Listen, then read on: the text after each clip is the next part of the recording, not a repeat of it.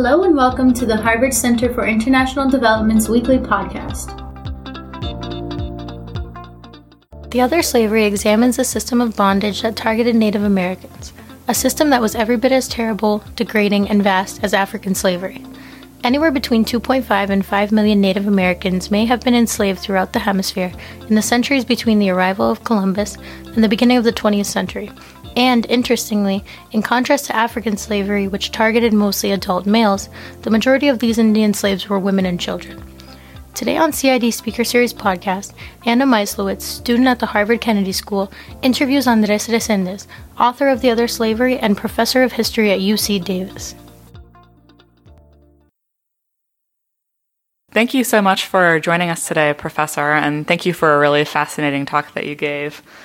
So your book is titled The Other Slavery, and just to start off with, could you talk a bit about what is this other slavery that you're exploring in your book? Sure, thank you. It is a pleasure to be here. Well, it is the other slavery in two ways. So in the most obvious way, it's other slavery in that it targeted Native Americans as opposed to Africans. But perhaps more fundamentally, I call it the other slavery because the enslavement of Indians was early on abolished by the Spanish Crown. And the slavers, in order to retain mastery over their natives, basically resorted to a series of subterfuges and euphemisms in order to get around the law and continue to benefit from exploited labor. So it is other more fundamentally in that it became clandestine and therefore far more difficult to track down and to eradicate. And so that's how it survived from the 16th all the way through the 19th centuries. Yeah, great. Thank you. To further explore sort of what was other or different about this form of slavery, how is the practice of settling the Americas and enslaving Native Americans similar to or different from the kind of patterns of slavery and colonialism that we see in Africa and the practice of using African slaves? Sure. So first of all, just to get a sense of the scope, I will have to say that while we now know that 12.5 million Africans were forcibly transported across the Atlantic, these other slavery of Native Americans involved anywhere between 2.5 and 5 million people. So not quite as many, but a very significant number as well. So that's just to start. The other very interesting point of contrast is that while African slavery mostly targeted adult males, 2/3 of those 12.5 million that we're talking about were males, adult males. In the case of Native Americans, in many cases, we are really talking about women and children. And in that sense, it is like a mirror image of African slavery. Mm-hmm. It is harder to document because while African slavery was legal, and this is the final and perhaps the most important point, Indian slavery was made illegal. And so therefore, it has been very hard for us to understand its scope and recognize it as a phenomenon. Because for African slavery, you always have court records. It was legal, sanctioned by governments all over the world. Slavers counted the African slaves along the way, and they show up in wills and bills of sale and other assorted documents that we can easily check. In the case of Indian slavery, we don't have those records because it was illegal. And so you have to do a lot of detective work in order to understand how these occurred on the ground. And that's why it has taken us this long to actually recognize it as a very significant phenomenon that it was. Mm-hmm. One of the things that I was struck by in your talk was how wide the diversity is of different kinds of slavery or different practices of enslaving and coercing people. And so I wondered if you could talk about kind of the varieties of enslavement that you see in the Americas and kind of how that exists within the spectrum of different forms of slavery, both kind of in the past and the modern slavery that we see today. Sure. So we need to understand that Indian slavery was legal for a few decades. Earlier it was made illegal except in a few circumstances. So, for example, if there were natives who had been already enslaved by other Indians, it was possible for Spanish colonists to actually purchase those Indians, and the theory was that it was better for those Indians to be in Christian households as opposed to in pagan households. Or Indians who were cannibalistic could be legally enslaved. The theory there was that cannibalism was such a nefarious sin that the only way to correct that was by enslavement. And so you see all these Spaniards claiming cannibalistic Indians all over the Caribbean and elsewhere. So it started out as a tolerated institution for 50 years and until 1542 when it became illegal. And when that happened, then a variety of institutions took place of that legal slavery. And so we can name just a handful of them, but there are many, many, many that we can possibly talk. So one was encomiendas, which were grants of Indians given to meritorious Spanish colonists in return for some service that they had provided. These were technically not slaves in that they did not belong to the encomendero, as the person receiving the encomienda was called. The Indians would remain with their own leaders, indigenous leaders, and they would mostly provide a percentage of whatever they produced, turn that over to the encomendero. In many cases, it worked like that, but in other cases, especially Indians who did not have anything but their workforce to give, fell into something that was akin to slavery. So that was one. Another one was repartimientos. Again, these were forced drafts, sort of like corvée labor, to which various indigenous groups were subjected to provide labor for the mines, to provide labor for building roads and other public works. It was supposed to be very well regulated. It was supposed to be remunerated, but in practice, the remuneration often took place in the form of clothes and food rather than hard cash. There was also a limit to how many weeks or months of the year this could take place, but eventually repartimientos, especially in very dynamic areas where Indian labor was required, especially in the mining districts, these regulations were often not obeyed. So that was another way. Third one was crimes or the legal system. So, for example, in the north of Mexico, some indigenous nations were deemed dangerous and were actually branded as enemies of the Spanish. The most obvious case are Apache Indians. And because they were criminals in the eyes of the Spanish crown, they could be legally seized, and they were not enslaved, but their service, they were condemned to 10, 15, or 20 years of service. Mm-hmm. And that service could be sold to Spanish colonists. So that was another way in which this activity took place. And fourth one, and perhaps the one that survived the longest and the one that became the most important, is debt peonage. So that is individuals willingly receiving money from a lender, and by that virtue, they would not be able to leave the place of work until they had repaid that debt. And in reality, what that meant was the loss of freedom for that individual and his family. He had to repay the debt, but he also needed to eat and get clothes, etc., and so that often added to the account. The debts were sometimes passed from parents to children. So these often amounted to multi-generational forms of enslavement in all but name. Mm-hmm. So these are just some of the forms in which this other slavery took place. Yeah, interesting. Thank you. So just for some context, are there particular parts of the Americas where the kind of practice of slavery was concentrated, or is it something that you see all over the place, or what's the kind of geographic story of where this is happening? Yes, well, some form of Indian slavery happened all over the Americas, from Canada all the way to Chile, and from the Canary Islands all the way to the Philippines archipelago. But in large sedentary agricultural centers, because crown officials resided there, they tended to exercise more oversight over labor conditions there. So I'm talking about Mexico City, Lima in Peru. These large areas had more oversight, and so owners of Indian slaves who were doing this illegally opened themselves more, took more risk by doing this. And we have periodic accusations leveled against people for holding Indians illegally. So that was more difficult to do there. We see it especially in frontier areas, especially in areas where there were important economic activities like mining. Textile factories called obrajes in Spanish were also another major site for this. but they also existed in ranches, agricultural estates. So again, peripheral regions where you have sedentary and nomadic Indians coming together and different groups. Sometimes some groups preyed on other groups and sold their captives to colonists. That also tended to favor the enslavement of Indians. But it went on in one form or another all over the Americas. Yeah.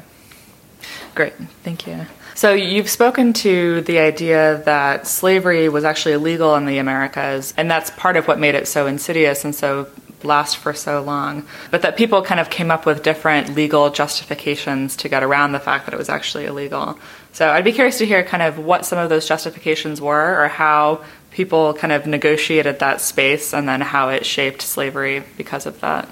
Sure. So we have a very good example in the 17th century, when we normally tend to think of the Spanish Crown as the bad guy of the movie. But in this particular story that I'm telling, the Spanish Crown actually tried to enforce the law. I mean, it is remarkable that the Spanish Crown actually outlawed Indian slavery in 1542, even earlier, except in some instances as we were talking, and then try to enforce these laws, even at the risk of alienating some of the Crown's colonists and jeopardizing some of the Crown's economic interests in the New World.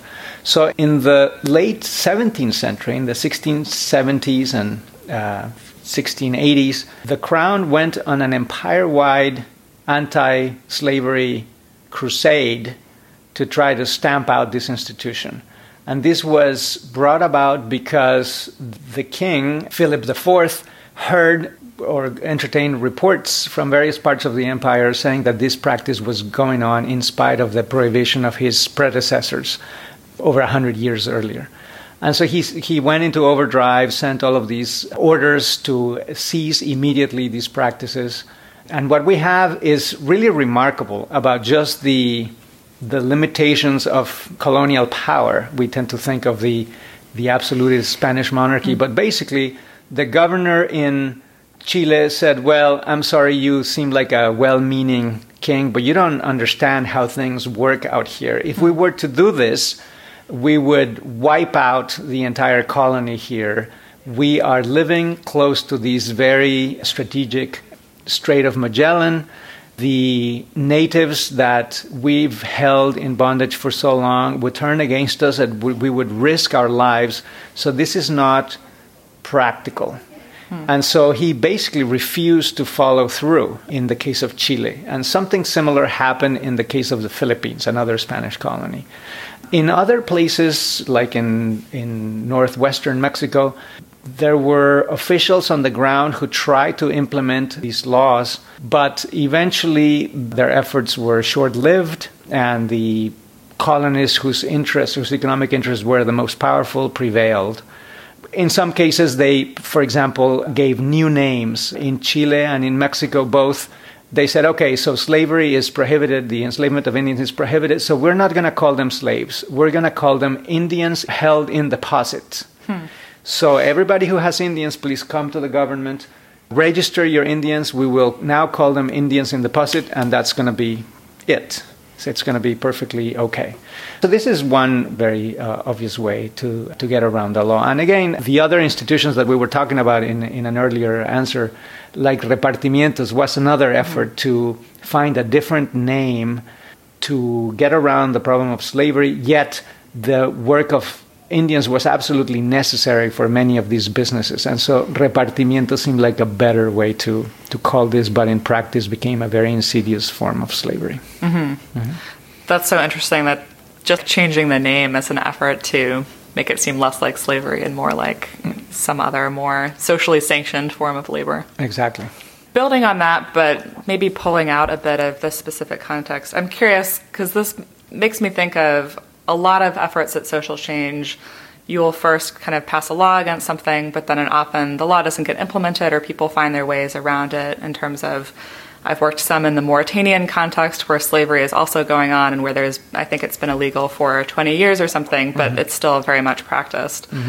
And so I'm curious if this research has given you any thoughts on how to go about making social change when you can change the laws, but that's not actually changing what people are doing in society. Yeah, absolutely.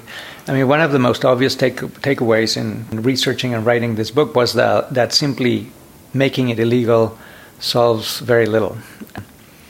It is a very important step, but that itself, in the course of my research, I find at least 3 different instances in which that happened, and the people who held Indians in bondage successfully continued their practices. So one was in these 1542 with different names, etc., under the Spanish, under the newly independent Mexican Republic in 1810, 1821, also did the same, actually giving citizenship rights to all Indians born within the territory of Mexico. And yet it continued. Interestingly, the federal government prohibited Indian slavery, but the state constitutions of the different states have provisions for peonage. And what happens if the peon runs away, and how are they going to be rounded up and returned to the owners, and these kind of things. So which already suggests that the state governments were worried about the labor situation in the face of this abolition of Indian slavery. And of course, the same thing occurred with the Civil War, in which the 13th Amendment was narrowly interpreted in such a way as to not include Indians who were being held, especially in the western states of the United States. This story just shows that the people who benefit from coerced labor will find a way to continue their activities. If there's a lot of attention to one particular group, they will move their operations from that group to a different group. If there is too much weight on one particular term, they will use a different term to call their activities. They will use prison sentences, they will use debts, they will use anything to justify their holding Indians against their will and exploit their labor. So I think the only solution to that is to have a very dynamic and very vigilant form of enforcement. I mean, in the same way that you have individuals who go to great lengths in order to continue to enslave other human beings, you really depend on enforcers who will go to great lengths to find out what these people are doing and how they are doing it, and try to apply the laws wherever they need to be applied. There's just no other solution but a very dynamic, very vigilant, and very careful form of enforcement. There's just no other way. Thank you. So you spoke in your talk a bit about this idea of modern slavery and human trafficking and the various ways in which we see those happening today. And I wonder how you see those as being similar or different from the kind of enslavement that we saw in the past in the Americas. Sure. So let me maybe take a step back and say that the story that we are most familiar with in terms of slavery today is African slavery. And it is a satisfying story in the sense that it was legal, it happened for a few centuries, and then it became illegal in different parts of the world, and it ended. And that is one satisfying story, but it is not the whole story, because these other forms of enslavement continued. In some ways, they survive. So Native Americans, because they were not legally enslavable, they continued to be enslaved for longer, and the institutions continued. And in my book, I try to argue that if you really want to understand the kinds of coercive labor practices that are occurring today, the antecedents hark back not necessarily to that story that we are so familiar with of African slavery, but they hark back to this other slavery that I document for the Caribbean and Mexico and the American Southwest, but that in fact you can find in many other parts of the world. Slavery is illegal around the world, including in Mauritania today, but it does occur because people will go to enormous lengths to do this against the law. So I think that you really want to understand that we really need to unearth this messier and story that is not so satisfying, that it did not end with the Civil War, but that continued. In my book, I end in 1900 because I needed to finish this book before this book was going to kill me. And I do this jump with very little connective tissue to present-day circumstances.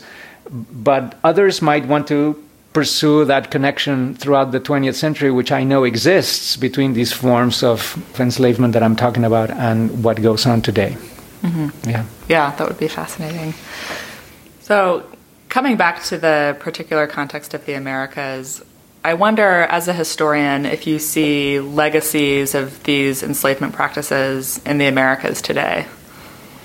I've given, 40 or 50 talks about the subject of the book all over the United States and elsewhere. And I'm always amazed that in some of these talks, people come and talk to me about, yes, that describes what they know from family history, or that they knew that there were some indigenous people in their household, but they never quite knew what to make of that or under what circumstances these people arrived in their houses. So this is a story that is still remembered in many parts of the United States, and it is one of the most fascinating things. I mean, as a historian, I'm a specialist on a certain period, and I normally don't bring up the story to today.